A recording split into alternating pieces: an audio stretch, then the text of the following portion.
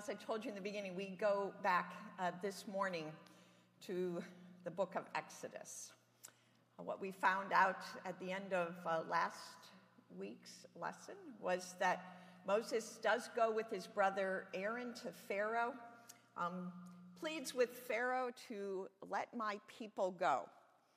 There's a series of plagues after which Pharaoh relents, and he does release the Israelites into the wilderness. They're sent on their way. They're guided by a pillar of cloud and fire. There's the crossing of the Red Sea. There's the provision of water from a rock and manna from heaven. Moses presses on.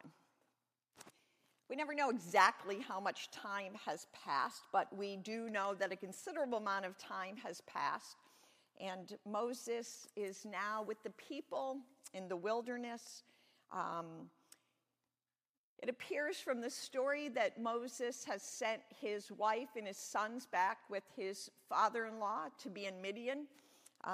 His father-in-law Jethro has heard about the amazing things that has occurred through God's power with the Israelites. And so Jethro, Moses' father-in-law, comes to visit Moses. Right? Isn't that sort of a fascinating story? Bringing back to him his wife and his sons. So Jethro has now come to visit Moses, and here's what we find out about Jethro's visit with Moses. We begin reading here in chapter 18, verses 13 and following. The next day Moses sat as judge for the people, while the people stood around him mourning until evening. When Moses' father-in-law saw all that he was doing for the people, he said, "What is this that you are doing for the people? Why do you sit alone while all the people stand around you from morning until evening?" Moses said to his father-in-law, "Because the people have come to me to inquire of God. When they have a dispute, they come to me, and I decide between one person and the other, and I make known to them the statutes and instructions of God." Moses' father-in-law said to him, "What you're doing is not good. You will surely wear yourself out, both you and these people with you. For the task is too heavy for you. You cannot do it alone. Now listen to me. I will give you counsel, and God be with you. You should represent the people before God, and you should bring their cases before God, teach them the statutes and instructions, and make known to them the way they are to go and the things they are to do. You should also look for able men among all the people, men who fear God, are trustworthy, and hate dishonest gain. Set such men over them as officers, over thousands, hundreds, fifties, and tens. Let them sit as judges for the people at all times. Let them bring every important case to you, but decide every minor case themselves. So it will be easier for you, and they will bear the burden with you. If you do this, as God so commands you, then you will be able to endure, and all these people will go to their homes in peace." So Moses listened to his father-in-law and did all that he had said. Moses chose able men from all of Israel and appointed them as heads over the people, as officers over thousands and hundreds and fifties and tens. And they judged the people at all times. In hard cases, they brought to Moses, but any minor cases they decided themselves. And then Moses let his father-in-law depart, and he went off to his own country. This is the word of God for the people of God. Thanks be to God. Let us pray. Oh Lord, help us hear this ancient word of wisdom this morning as a word of wisdom to each of us here. Through the power of the Holy Spirit, make your old word new in our lives. Amen. In last week's episode of What in the World is Going On with Moses, we heard a very honest Moses presenting a very convincing argument to God about why he was not the person to go back to Egypt to confront Pharaoh. He was not the person to lead the Israelites from slavery to freedom. A convincing argument to us, but not to God. Last week, we also heard a very honest God who, after hearing Moses' argument, throws up God's divine hands, if there is such a thing. I can sort of envision it, and says, okay, I get it. You need help. Your brother Aaron can go with you as your assistant. He can be your spokesperson, but you are going, Moses. And we found Moses and Aaron, yes, in the presence of Pharaoh, saying those powerful words, let my people go. This morning, we listen in on another honest conversation, this time between Moses and his father-in-law, Jethro. Now, Jethro has not been a part of, but as I told you earlier, but has heard about what the wondrous deeds God has done for the Israelites on their way from bondage toward freedom. And so Jethro comes out into the wilderness, if you can kind of envision the scene, and he brings back to Moses his wife and his sons. And he wants to see what's going on, and what he finds worries him.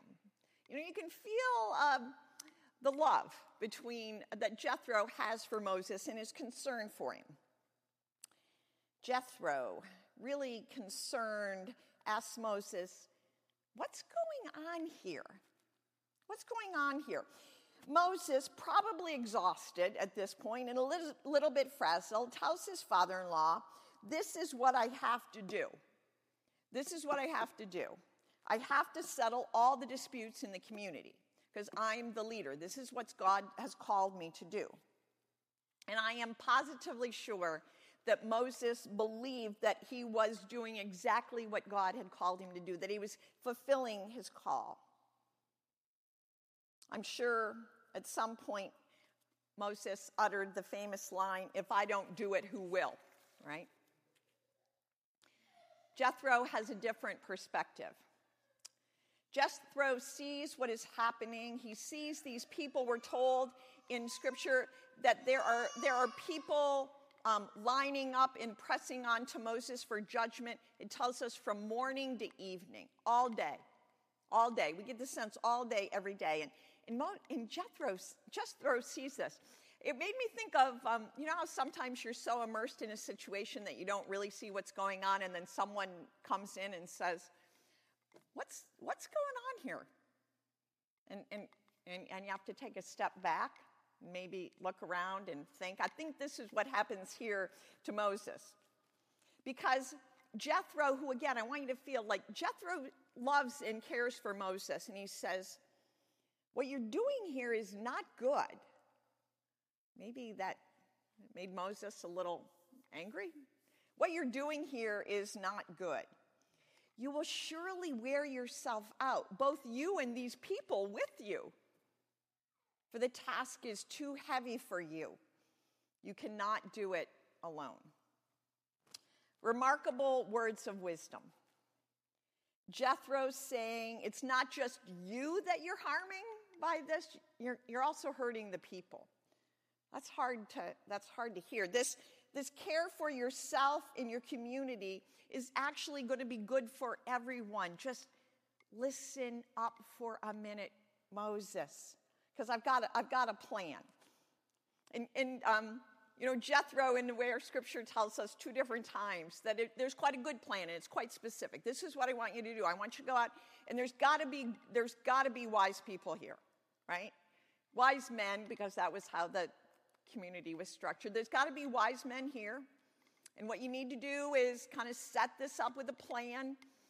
There will be someone over thousands and hundreds and tens, and they can settle minor disputes and bring big ones to you. How about that, Moses? And then he says this, and if you do this is Jethro's words, and if you do this, and God so commands you, then you will be able to endure, right? Moses, you'll be able to endure, but there's more than that. Jethro says, and all these people will go home to their houses in peace. Jethro brings this word that self-care, Moses, is not just good for you, it's essential for the care of the whole community. Both the leader and those under his care will go home in peace. What a timeless word. It speaks to me, and I imagine it speaks to many of you as well.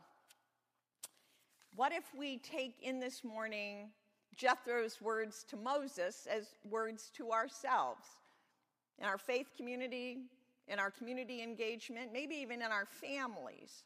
What might we become aware of when we pay attention to what's going on in ourselves? Maybe we're going to find out that we're tired, physically and emotionally worn down. So much has been written about this coming through 3 years of the pandemic now. It's taken a lot, 3 lots out of most of us. One way or the other, we have been influenced. Our lives have been changed. Our work has been different. Our family situations. We physically, many of us have been ill, either with COVID or other things. The beat goes on. So it is a good chance that we, like Moses, are physically and emotionally tired. And then we have the beginning of this new year and our focus on revving up and moving forward. That was really kind of the sermon last Sunday. But what if we're just tired? What if we need rest? I remind you of verse in Psalm 127. It is in vain that you rise up early and go late to rest, eating the bread of anxious toil, for he gives sleep to his beloved. But it's okay to say we're tired and that we need rest. What Jethro was saying to Moses was, exhausted leaders don't make good decisions. They aren't their best selves for their work, and they certainly aren't their best selves for other people. Maybe Moses, maybe me, maybe you need a little more rest. And maybe to get it, we need a little more help. Maybe, just maybe, and I'm throwing these out here in the maybe world, like Moses, we're not just getting tired, but we're getting resentful. And resentful is a pretty awful feeling. Usually it indicates, at least in my case, that I've taken on more responsibility than I need to. I bet Moses felt a little resentful at times when he was looking at all the people that came to seek his judgment. I wondered if he was resentful and said under his breath, can't you settle any of this for yourselves, right? We don't really know all the subtext to these scriptures. Maybe we even think and say, if I don't do this, no one will.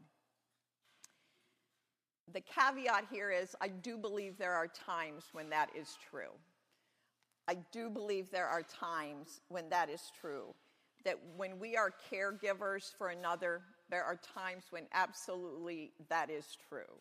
That if we don't do it in that moment, no one else will. So I don't want us to just gloss over this. That being said, I will say I have found then that it can become a habit, a way of over-functioning in the world that would cause me to be resentful in other situations. Sometimes we just can't see what Jethro points out to Moses. There's help here. There's other people. There's other ways we can reach out.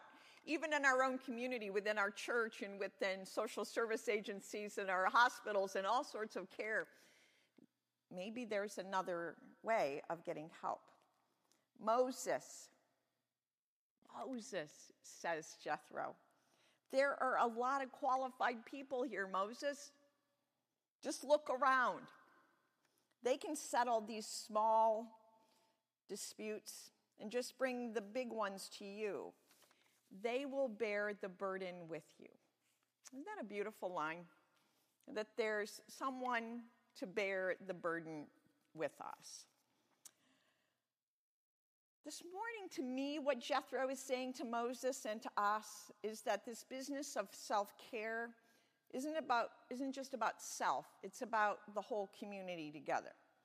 That if we're going to be all in about the work and the call that God has given us, we need to take care of ourselves so that we can do it. You know, that it's an overused but still perfect, I always find a perfect analogy when you're in the plane and they said the oxygen mask drops down and says, put it on before you help somebody else. It's pretty true that we need to breathe in the Spirit. We need to get rest if we're going to continue to do what we need to do to help others in the world. Now, in just a short amount of time, we'll lift up our joys and concerns. If you watch or read the news, right, we know that our list is long.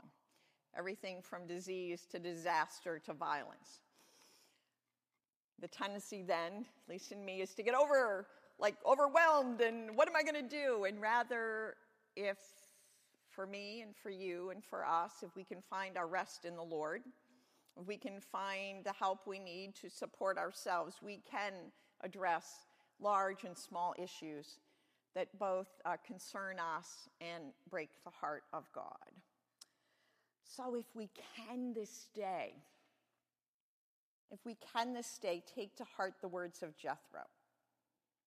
When he says to Moses, if you do this, and God so commands you, then you will be able to endure. Isn't that lovely? You will be able to endure, and all these people will go to their homes in peace. That is the word of God for the people of God. Thanks be to God. Amen.